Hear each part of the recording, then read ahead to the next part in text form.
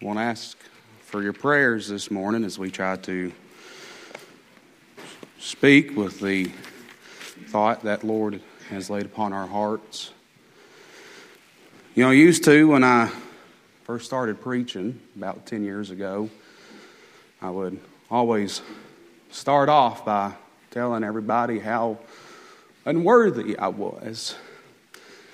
And then I came to the realization that when we think about it, we're all unworthy of the goodness of God. But brethren, I'm so thankful this morning that we serve a God who is worthy of all praise and honor and glory this morning. Got your Bibles? You want to follow along with us? We want to start off in the first epistle, or the first letter that Paul wrote to Timothy. I'm going to take my reading from the first chapter and the 12th verse.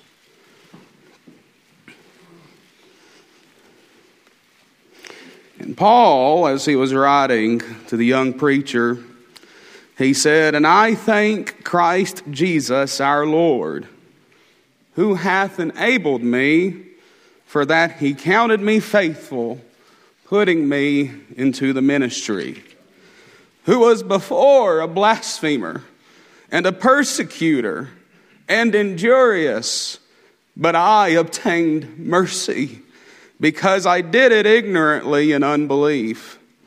And the grace of our Lord was exceeding abundant with faith and love, which is in Christ Jesus." This is a faithful saying and worthy of all acceptation, that Christ Jesus came into the world to save sinners, of whom I am chief. And we're going to stop right there for our reading. And our thought this morning has already been said a couple times, how it's all about Jesus.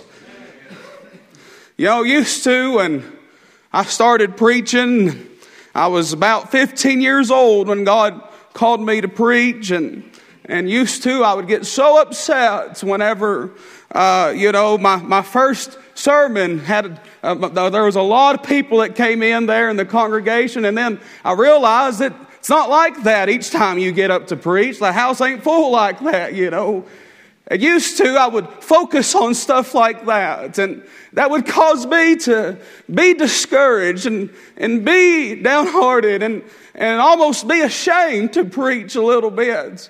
But then I realized something, that when we preach, brethren, we don't preach for popularity. We don't preach for numbers. We don't preach for the approval of men. But we preach Christ Jesus and Him crucified, and we preach for the honor and glory of God.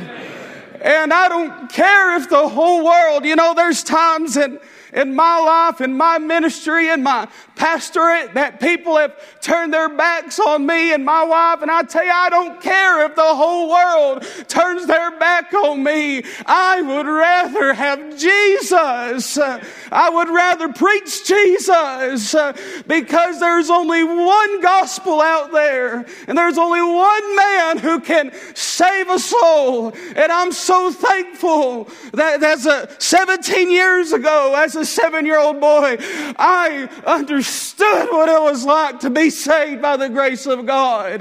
I was so thankful that as a little sinner, how I went to the mourner's bench there at Pleasant Grove Church, and God reached down and saved my soul.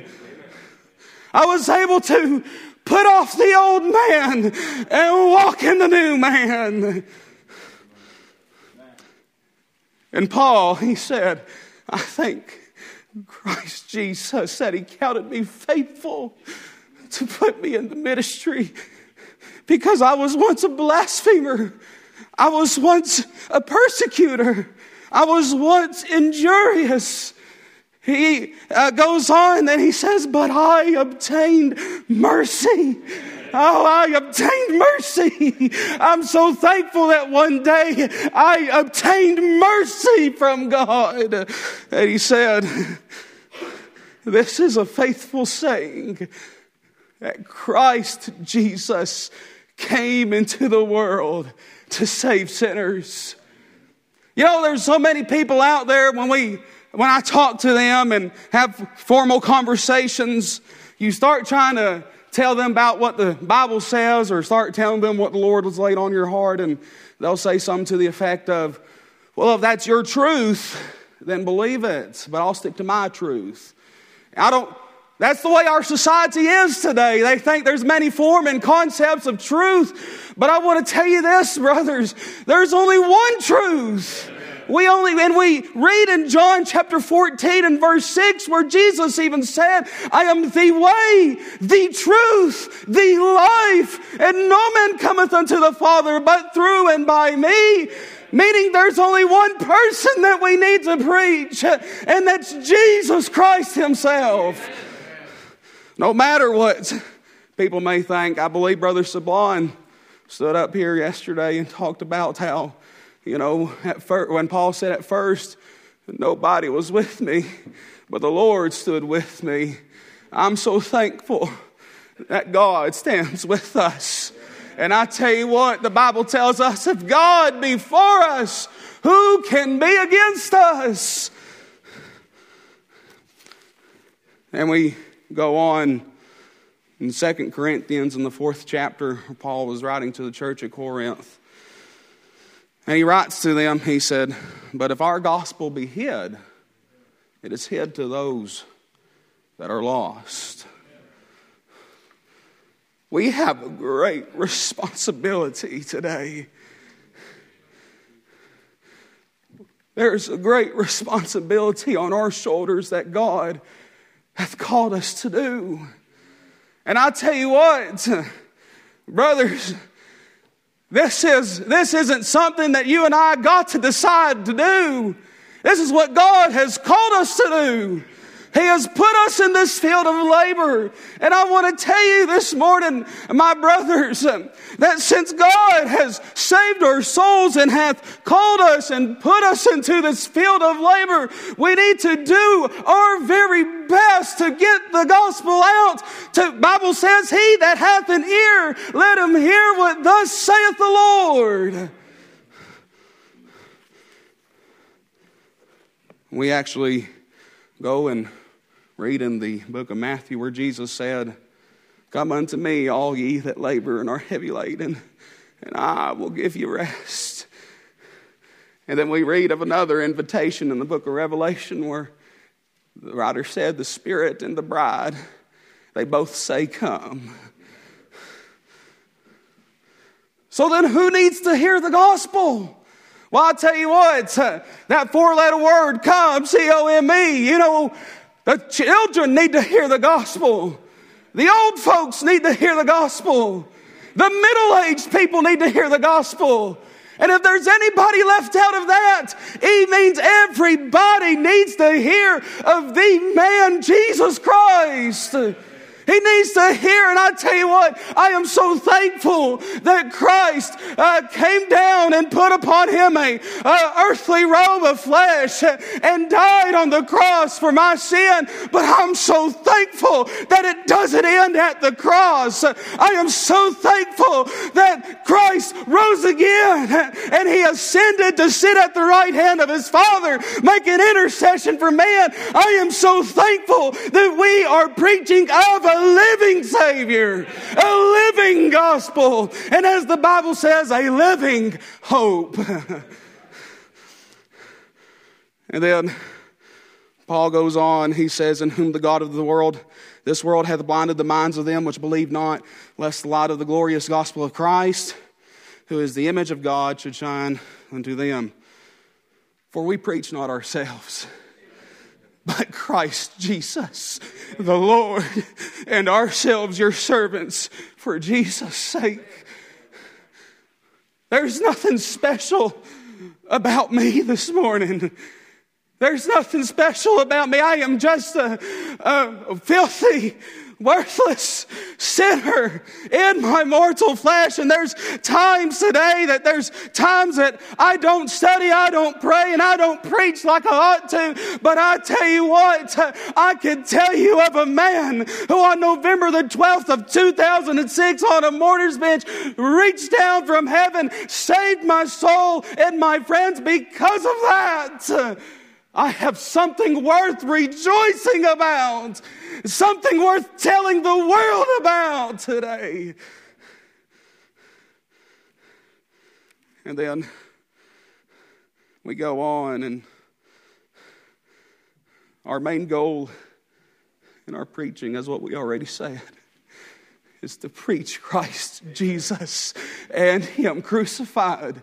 He's the only one. That's the only plan of salvation that there is today. And I want to tell you this morning, when we preach the truth of the Scriptures, Jesus said in John chapter 14, I believe it was, that He said that the Spirit bears witness and will testify of me.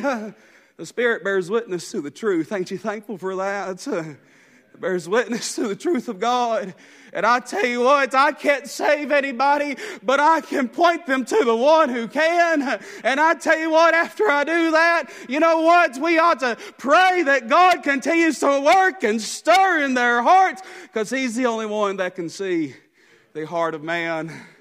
And He's the only one who can take that filthy heart and dip it in the blood of Christ and make it white as snow. And I'm so thankful, as sometimes as we call it, as a experiential salvation, I'm so thankful that I experienced that one day. And then we go on and we go to the book of John in the first chapter. And John writes, and he says, in the beginning was the Word was with God, the Word was God. And he goes on down in the 6th verse, he said, but there was a man that was sent from God, whose name was John. The same came for a witness, to bear witness of the light, that all men through him might believe. He was not that light, but was sent to bear witness of that light. Paul told us in another place, and I believe in 2 Corinthians chapter 5 and verse 21, where he said that we are ambassadors for Christ. We represent Christ. We represent His church. We represent everything about Him. And my friends, I want to tell you this morning, the same thing, when you look at the moon at night, it reflects the light of the sun. Just as you and I need to reflect the light of the Son of God. Because we're not that light. We won't ever be that light. But we're called to bear witness of that light. We're called to bear witness of the truth and preach the truth and nothing but the truth. Everything we do and say needs to be backed up solely and by nothing else except the Word of God and the Word of God alone. I've got several books at my house, and matter of fact, Brother Dale there, he's given me a bunch of books, and I'm so thankful for that. And I love a lot of the writers that I read, but no book is as precious to me as the Word of God. I could do away with all the books that I have. I could do away with all the Spurgeon sermons that I've got. I could do away with all the commentaries I got. But at the end of the day, give me something that matters. And that is the truth of Jesus Christ, which is shown to us in the Word of God.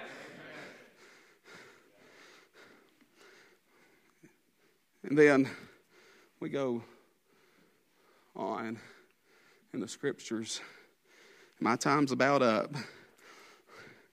But we go on in the Scriptures and reread in the book of Psalms. And I was thinking about this last night. How in our worship services, They need to exalt Christ. They need to lift Him up. Not of ourselves, not of our own works or our own deeds, but it's all about Him. It's all about the work that He came down here and accomplished. It's all about Him today. And then we read in Psalms 107 where the writer was telling us, he said, "Let the redeemed of the Lord say so, whom He hath redeemed from the hand of the enemy." Oh, I believe we've got something to talk about today.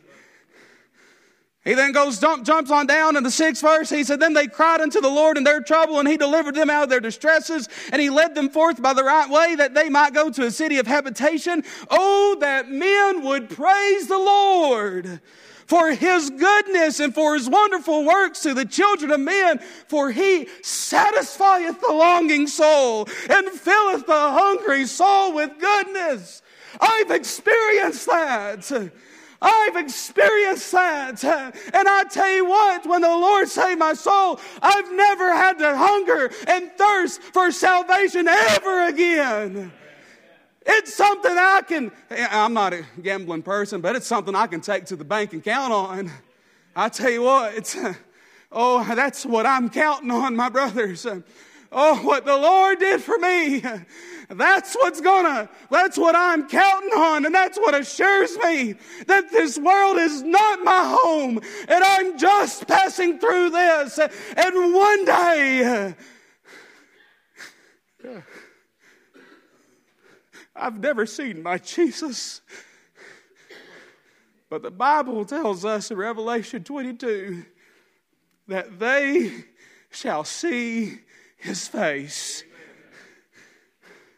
I've never seen Him, but I'm looking forward to the day that I do. Matter of fact, we can go on and read about that glorious city and that glorious place that the Lord is preparing. And it talks about in John where it talked about the streets are of gold. And there's been some people who question whether or not it's actual gold or whether that was just a figurative of speech. Well, I tell you what, and I've never seen it before until about a couple of years ago. But when I read that, brothers, you know what that means. The most valuable thing that we count, the precious thing here on this earth that we count and deem as valuable, we're just going to walk right on top of it. Because nothing is as valuable as the Lord Jesus. That's why He needs to be preached. That's why He needs to be sung about. That's why we need to bear witness of Him. Because nothing is more precious in this life than for somebody to know by the grace of God, through the grace of God, of the Lord Jesus. This is a faithful saying and worthy of all acceptation that Christ Jesus came into the world to save sinners. I'm done. That's all the Lord has placed upon my heart, Brother Brad. I turn it to you.